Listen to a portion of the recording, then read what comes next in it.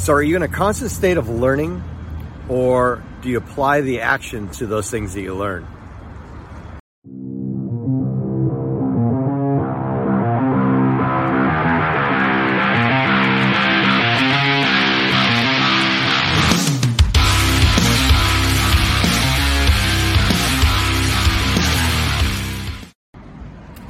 My name is Hobie Johnson, and I'm a network marketer, and I help other network marketers market their products online using video. And one of the things I wanted to talk about today was action and knowledge.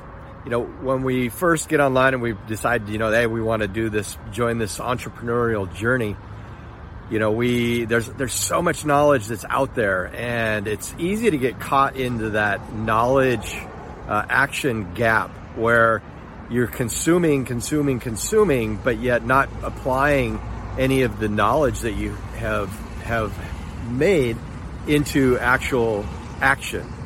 And it's easy to get caught up in it because there's so many great podcasts out there. There's so many YouTube videos, and if you're trying to build a business and you're constantly looking for a new method, a new way, a new this, that, or the other, or you get caught up in the meme game where, motivational memes become your way of posting online and not really posting any real content or making action on those great creative memes that are out there, or the ones that you create. So the idea behind applying the knowledge applying action into the knowledge that you have, that's where the rubber meets the road. So don't get caught in the knowledge action gap, which is so easy to do. Go out and apply the things that you learn.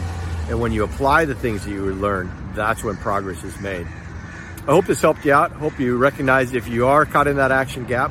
And if you are, reach out. I'd love to tell you about my knowledge action gap. Anyways, my name's Hobie Johnson, and I'll talk to you soon.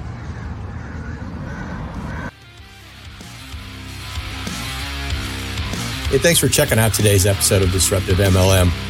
My goal is to share with you the simple things I'm learning from my mentors to build my business and change the way modern MLM is viewed.